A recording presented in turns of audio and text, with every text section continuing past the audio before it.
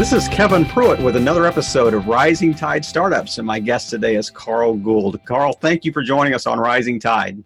Kevin, thanks so much for having me. I really appreciate it. I've been looking forward to this. I told you offline I'd done a little reconnaissance work this morning and watched some other videos that you had online, and cool. that my YouTube videos would have the same numbers that you have. Well, I've been blessed in that area. Thank you. Absolutely. And I'm glad I'm able to contribute to lives of others. That's all. I think it's a blessing, but it's also probably a testimony to a lot of hard graft out there as well, I would imagine. Yeah. You know, I was lucky enough to get started early in my entrepreneurial career. I was coming off of a leg injury in college, but it may have turned out to be the best thing that ever happened to me. So was this like sports related? Oh, I'd love to say it was. Well, I guess it was. It was pickup football, and it was a non-contact injury. So Okay. I'd love to tell you there was some great dramatic story around it. Yeah, it's like those football injuries. I dropped the remote when I was watching a football game, and I blew a hammy or something. So Exactly. Yeah.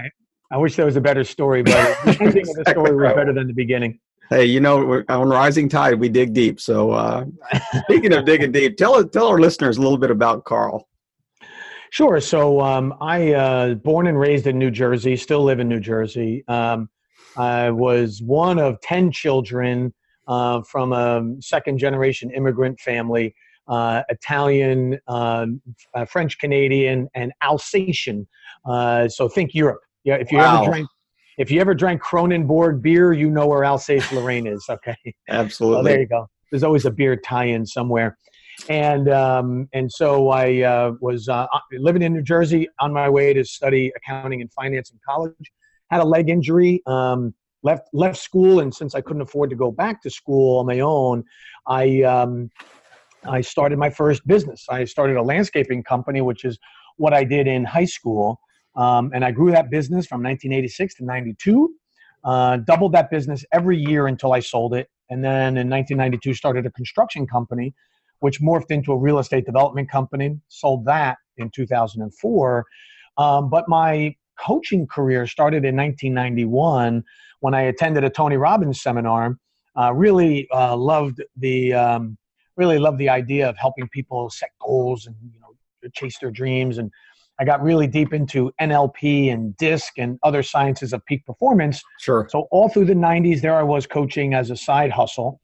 And but I knew I really wanted to do this as a full-time business. So in 2002, I launched the company that I have today, 7 Stage Advisors. So 1991, you had to be like 6. I mean, were you the youngest Tony Robbins attendee at that time, or?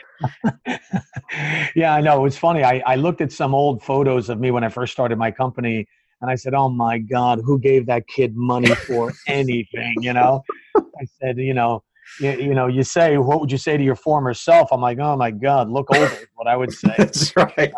Stop looking like Doogie Howser, the MD. That's exactly right. You got it. Pretty much it. Yeah. It sounds like that, and we'll dig deeper, later on in the chat. But it sounds like to me that you, in that very short bio, you've almost gone from success to success to success. Have there been some bumps along the road? I mean, have there been some obstacles and speed bumps? You're going, whoa, that didn't work out well. Yeah, for me, every time I launched a new business, I always had this optimistic view in my head that it'll go a certain way. It's going to go just as my business plan said it. And then, that old cliche of no plan, survives contact with the enemy is right. Yeah. And so the bumps along the road were all of my pivots. Now, at the time, I kept saying, why is this happening to me? Woe is me. What's the problem? What am I doing wrong? Only to find out later on that I was finding my way. And what I would have considered then to be failures, I look back at now, and I find that it was just really grooming me for where I'm at today. Because they were pivots. You have ideas, they don't work out, or they don't work out as good as you thought. So if you tweak it a little bit, and then all of a sudden you hit that sweet spot, and the customers are responding and they're paying the price, and the prices you're asking, and then they come back and buy more. Then they make referrals, and you realize, wait a minute, okay, I think we're on to something. But it does take a while to get into that groove. And those are really the main bump. I interpreted them as bumps along the road at the Sure. time. Right. But, looking back, they were really just grooming me for, later and more important, initiatives. I have interviewed a number of people from probably 10 or 11 different countries every week for the last 14 months. And I have never had an interviewee capture the idea that it's not a failure, it's a pivot in such a clear and concise manner. I think you need to put that on a t-shirt. I think you need to trademark that. There's some gold in that phrase right there, because that is so true. I mean, it is, and I think a lot of it has to do with the idea of adaptability and being a little fluid. In the business plan is a guide, but it's not a jailer. It's not shackles. And as you see things where you need to make a slight adjustment, or you need to stop doing it altogether. I mean, I love that idea of pivoting versus, it's almost like the idea of failing forward versus just failure. You ever see that movie? There's two movies that come to mind. One was Gravity with Sandra Bullock and George Clooney. Right. And the other one was, I think it was The Martian with Matt Damon. Yep. And it was all about the quote from the movie Martian that struck me was, at the very last part of the movie, Matt Damon was, they said, everyone wants to hear about how I ate my own poop, right? And basically the mess, he said, he goes, listen, if you continue to solve problems, you get to come home. If you stop solving the problems, I wouldn't be here today. And that, I think, is so relevant in business, in that if you continue to face the problem, stare it down, work through it, and never give up, and always work through the problem, you will win in business, because you will have, if you there's an expression that says, "Oh, I tried everything. No, you didn't, because if you tried everything, it'd worked out.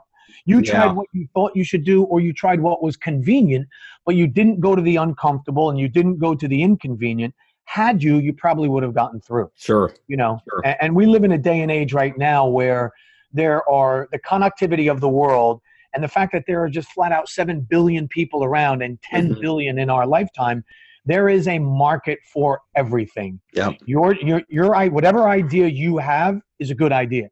It's not the idea. It's, can you get it to your ideal client avatar consistently, sustainably, and profitably? And for that, you have to just keep on moving. Right. As long as you keep doing that, you're going to be fine.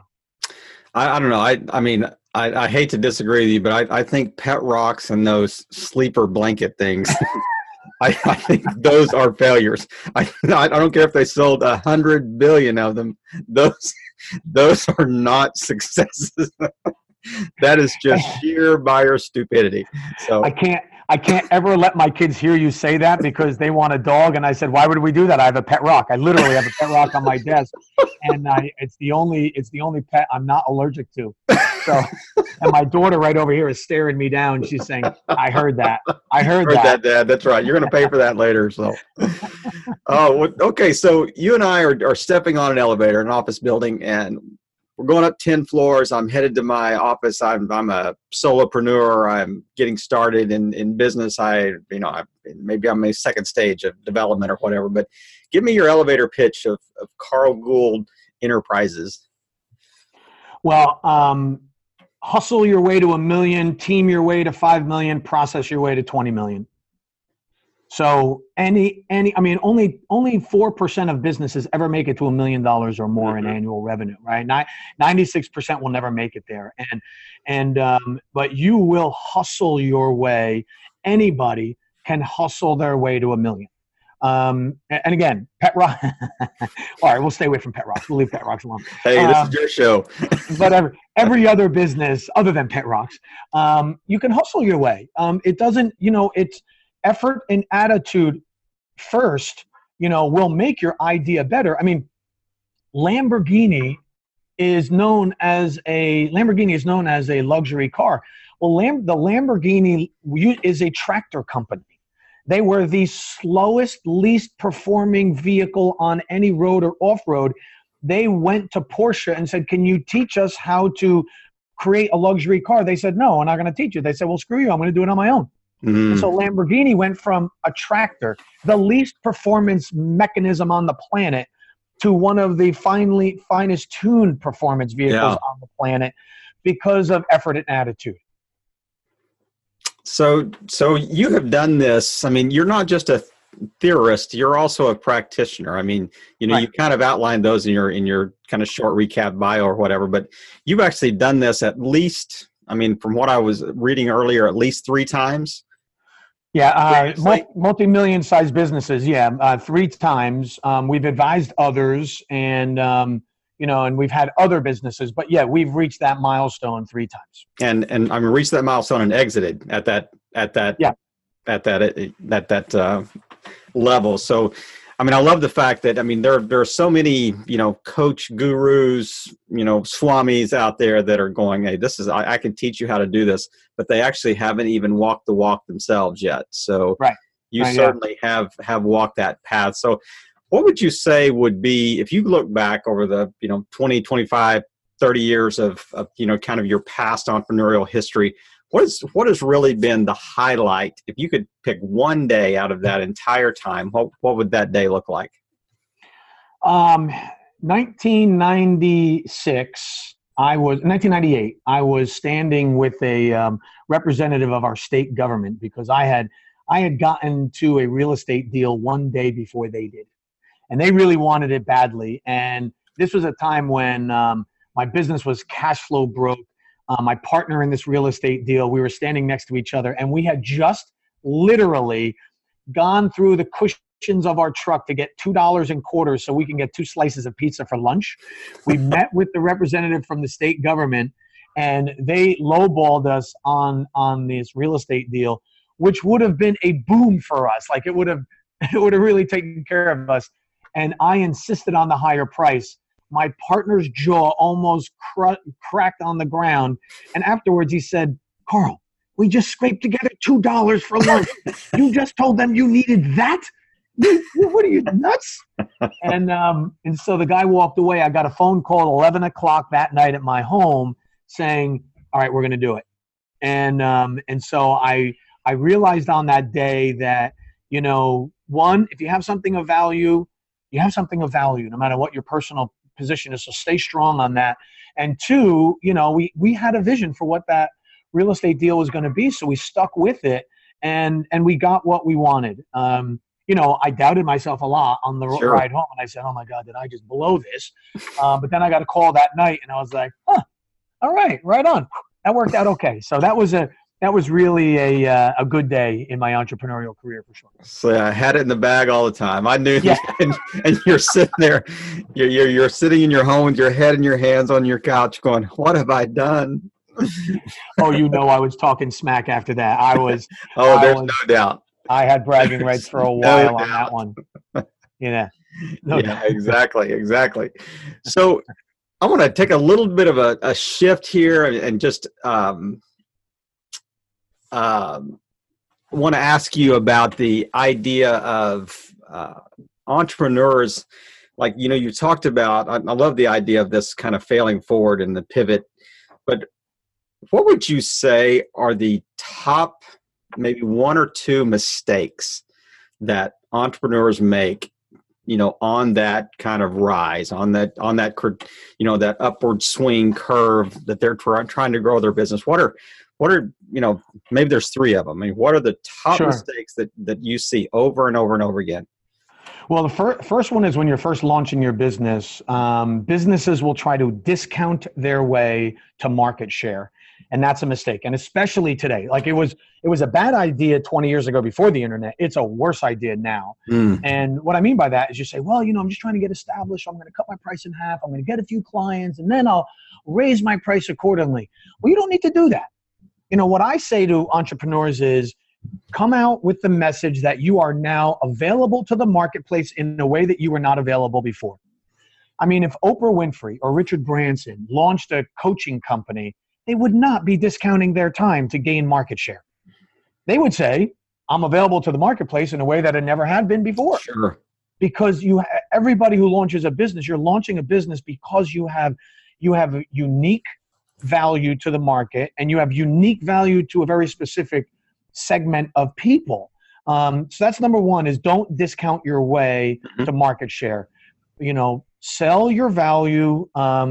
Sell your value. Now, second part to that comment is you have to know your ideal client avatar. Yeah. Most people say, well, whoever's got a checkbook, or whoever drives by my store. That's not your ideal client. The ideal client is the person who is the most likely and best beneficiary of your services. They would pay a premium and they would refer you at the end of it. Think about this for a moment. How many people do you know, and this is for the listener as well, how many people do you know bought a luxury item or a dream item? That dream vacation, or they bought that Tesla, or they bought that watch, or they bought that box row seat at the performance, and then they complained about the price. Not that many. They likely bragged about the price. Sure. Right? They said, "Oh my God, check it out. We're front row. It was $1,000, but my God, I'm going to see my idol." Right? They not only spent the money, they bragged about the price. Well, to a certain segment, you are a dream to that ideal client avatar. So if you are the best pet rock manufacturer, I got to go pet rock. Man, again. I'm sorry I brought that up. I got to redeem myself. But just imagine you're the best. You're just the guru of all things pet rocks. Well, there's a segment out there that are just passionate about that. And if you truly have the goods, if you know how to get the best rock and paint it properly and the right accessories and the best positioning on the desk and how to care and nurture your pet rock, people who are passionate about that would be willing to pay you for your expertise. And so you don't have to discount yourself to people who are passionate about pet rocks. They will want to pay your premium. Here's a good example. My son, 2 years ago, he's in the military now, but he was starting his first year in college. Well, when he was a senior in high school, I could not consume enough information about how to get your kid into college. I couldn't read enough about it. So I wasn't sitting there checking your credentials or finding out how long have you been in this space. I was looking for, do you have the information that's going to help my son pick a college and be successful at it? Right. And if you had that and I was your ideal client avatar, I couldn't consume enough of you.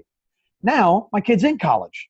Well, you know what? I'm not your ideal client avatar. So you would have to discount to get me to listen to you because I'm not your target. Yeah. But if I am your target, you don't need to discount. But even if they discounted, you wouldn't stick around anyway. So, right. I mean, it's just kind of a one-off purchase. So, I mean, I love the way you defined an avatar as someone who is those that are most likely to buy and those that would benefit the most. I mean, that's a very clear, kind of encapsulation of how to define me. People have defined that term all over the book, all over the map. So, but it's interesting. I love that, really, the way that you've just really kind of made that very clear and concise. Oh, great. Thank you. One thing I would add to that is when you're doing your ideal client avatar, ask yourself the question, what is going on in their life or business right now that makes calling you, whoever you are, an urgency right now? Like what is a pivot or trigger event in their life? Did they just move? Did they just lose a loved one? Did they just get a promotion? Did they, reach a milestone age? Are they about to go on a big interview? Like, all of a sudden, when there's something like that going on in their life, it's not just important that they speak to you. It is now urgent that they speak to you. And so let's find out what's going on in their life or business right now that has importance and urgency. I think that really adds to the definition. I mean, it adds that second layer that that increases the likelihood of purchase. That really is finding your tribe, so to speak, in essence. That right. Yeah. Exactly. Yeah. Trying to sell. If you had to just choose someone online that really inspired you, give me a name and give me one line and why you would pick that individual. I would say they're probably both sides to the same coin, but I would say Brendon Burchard and Marie Forleo. Yeah. They are both teaching people how to reach their peak in either small business or in their expertise. and I find their message to be genuine. I find their message to be sincere, and they both strike me as people who are really going for it. They're just laying themselves on the line. I don't get the impression from either one of them that they have some side hustle, that this is it. Yeah. This is it. They're all in. They're all in, and they're living life without a net. I really respect that. I mean, looking though at your presence online, I mean, there's some things historically that can kind of lead up to today. But the things that I looked at today were almost all headed in kind of the 7-stage advisors space, or the idea that this is what I do. I coach.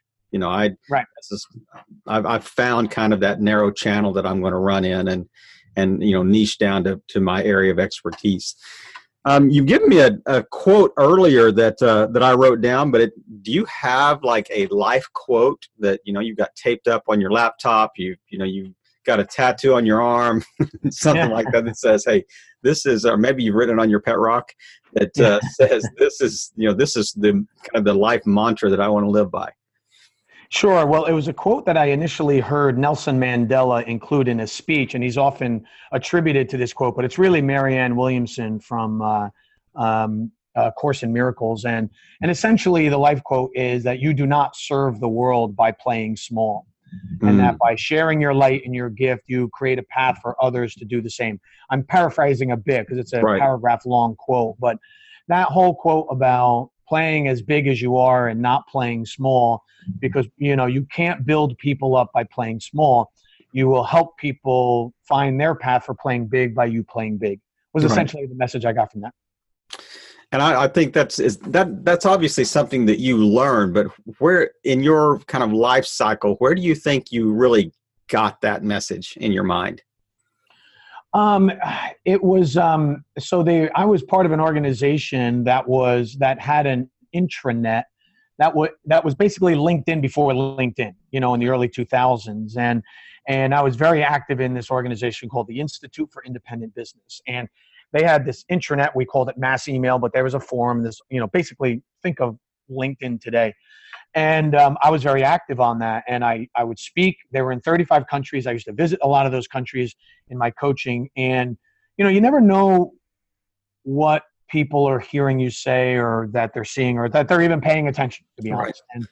And I remember traveling to Australia, and there were a number of people who had followed my movements as closer than I did. Like they were like, "Oh, I saw that you did this 6 months ago." And I was like, and I was like, "Oh yeah, that's right, I did that." And when I got there, I found that there were a number of people that were using some of the content that I've created, some of the speeches that I had given, as tools for them in their life and business. And that's when it really hit me. I said, I'm onto something here. What I'm sharing has value, and for at least this group, or at least for this segment, I'm providing value enough that they felt it was worth their time to invest in, and also to now profess out to others. So that was very gratifying, and made me realize that I was bringing value, and that I actually should continue, because they also encouraged me to continue as well. Yeah. And I mean, looking at it, your reach was also global. I mean, it wasn't just, just around the corner, and people you had. There were my friends because I grew up with them, or I went to college with them, or whatever. I mean, it was an unknown reach of, a tribe you were reaching, on the backside of the planet, for that matter. But if there was one piece of advice, one line of advice that you could give your startup self, your pre-19-year-old landscaping business self, that you think would have been, I mean, it sounds like to me that you've kind of failed forward well, through a whole long progression. But if there was one piece of advice that you think would be game changing, if you knew this when you were 19, what would it be? I would have told myself to think bigger at every step. So however big you're thinking, think bigger, because I look around and I see other contracting companies, and I say, wow, that's a really big company. I said, well, that's what I was doing back then. What was different between what they're doing and what I was doing? And I said, well, they thought bigger, and they scaled in a way that, I got businesses to a certain point, and then I wanted to move on, and that's fine. And that served me. But when I look back, I left a lot of money on the table by not thinking bigger than I did. Right. And so that would be, no matter what I'm thinking, go bigger. I just watched that movie, Bohemian Rhapsody, and there's this great scene in the movie where Freddie Mercury's character is saying to Roger Taylor's character, when he was hitting the high notes in Galileo for Bohemian Rhapsody, go higher, go higher, go higher. And Roger Taylor's like, my God, only dogs can hear this at this point, but Freddie Mercury saw something higher and bigger, and then created one of the most iconic songs in history. And that, that reminded me, think bigger, go higher, It's amazing. I mean, I think back at all the different questions that I've asked you in this interview. I mean, you have been extremely consistent in this thread of failing forward, or, these are pivot to success, but also to think bigger. I mean, even the quote you gave me, even looking for your ideal client. I mean, everything that you said has had a consistent thread through this. And the next question I'm going to ask you, you've almost already answered, but I want to give you a chance to kind of, circle back and really kind of leave our audience with, in the final segment of our interview here, we call the Rising Tide Micro Course. And I really want you to drill down and say, here's the 3 steps of whatever you want to teach us at this level. Take the next few minutes and just really, really drill down and just kind of, lead our audience into your service or whatever you want to touch on. So you've got the mic, and here is your opportunity to do your 3-step micro course, or however many steps you have. So you got it. Right, so Carl. This is one of my first lessons I learned in differentiation very early in my career when I started out my landscaping company. And I'll share, I've done it in every company that I've ever owned and every company I've ever advised.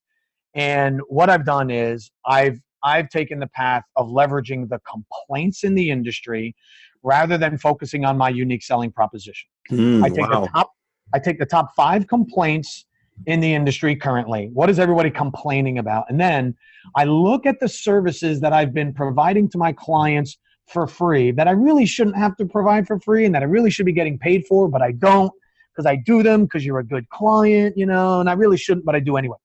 So I make a list of those items, and then I take my current pricing, whatever it is, let's say it's 100. I cross out that line and I double it. And I say, I now charge 200. And then I take that number and I cross that out again and I double it again. And I say, now I charge 400. And then I look at my list of complaints and I look at the list of services and I say to myself, what would I have to provide to my ideal client avatar that would make that highest number seem like a good value? Not a cheap price, but a good value. Okay. And then I can decide to stick with that highest price, or I can decide to modify it.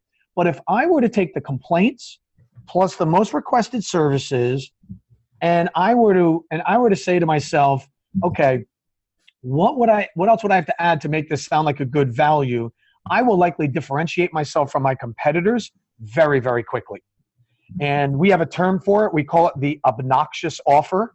It's obnoxious in price, but it's obnoxious in value. And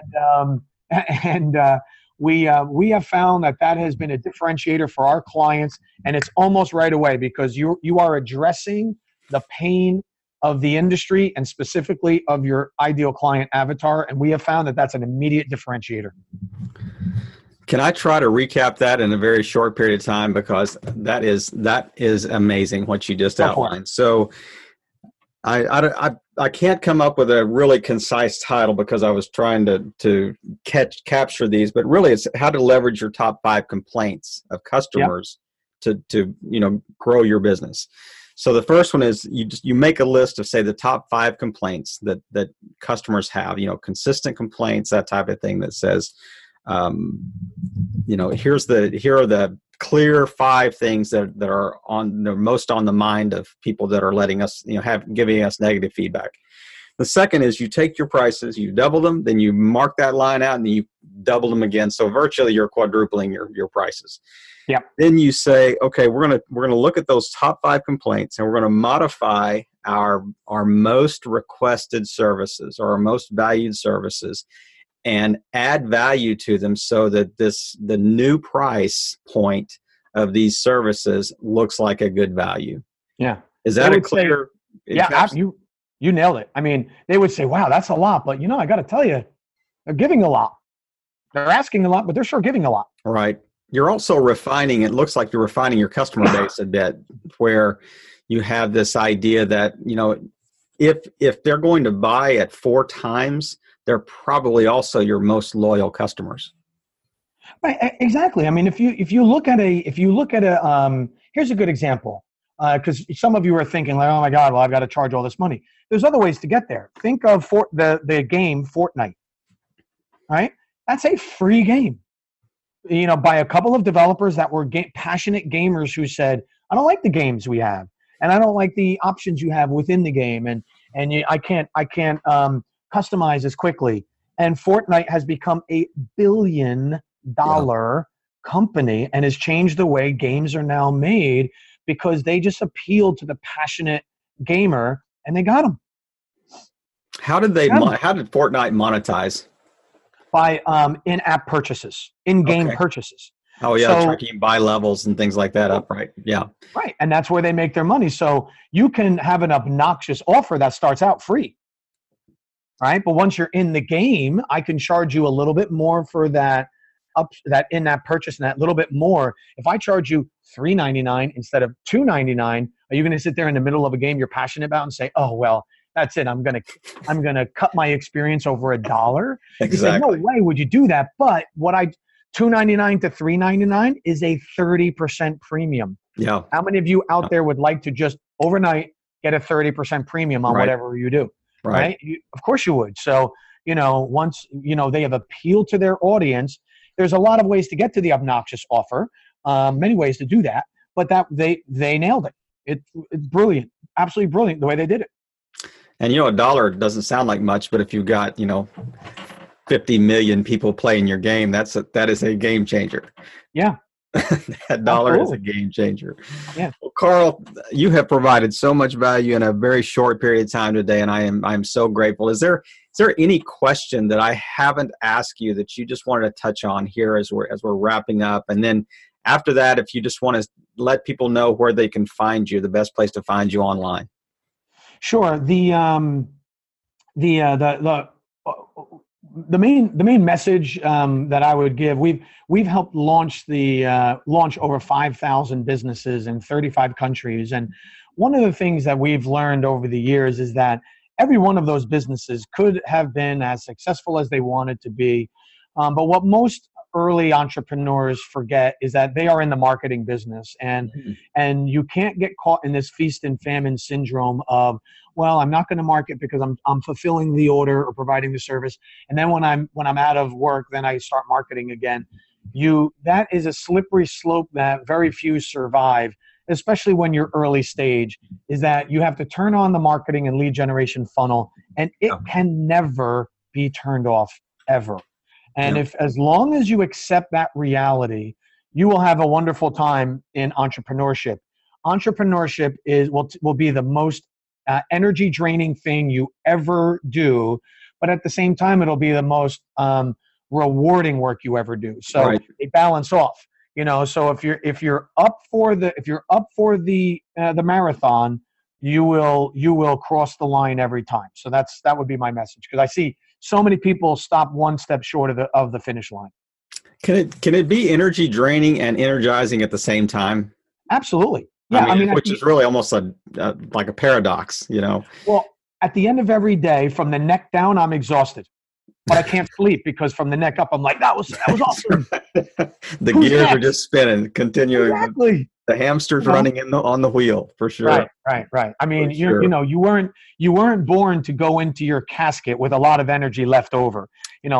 Use it all up. Leave it on the field. There you go. Absolutely. And if you're doing what you love, you will be, spiritually and emotionally and psychologically, you'll be so energized you'll want to do it. You'll want to wake up the next day and do it again. Sure. So where can people best find you?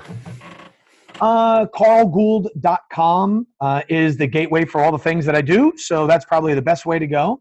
We have a contact us page where we offer everyone who comes to any presentation or listens to a podcast, a free, what we call business analysis, a growth analysis to find out how much your business can grow. It's spend an hour or two with a growth advisor on us. That's our give back to the entrepreneurial community. Wow, what a great gift. Oh, thank you. And I'm so grateful that you allowed me to be on here. So take us up on it. Go to carlgould.com, put business analysis right in the subject line, and we'll set you up with a growth advisor and show you how to take your business to the next level. That's CARLGOULD.com. Once you've heard it, it's hard to unthink that. Hard to unthink. That's it's like it rhymes with gold. That's right. Well, there you go. There you go. Carl, we are so grateful that you took your time today and just shared so much, like I said, so much value in just a short period of time. And I really have enjoyed just getting to know you and just allowing you, hopefully, space to kind of share your message with our listeners. And I know that they will benefit from that as well. And Carl, just thank you for really just playing your part in helping all boats rise in a rising tide. Have a great day. Thank you so much. Thanks for having me. I appreciate it.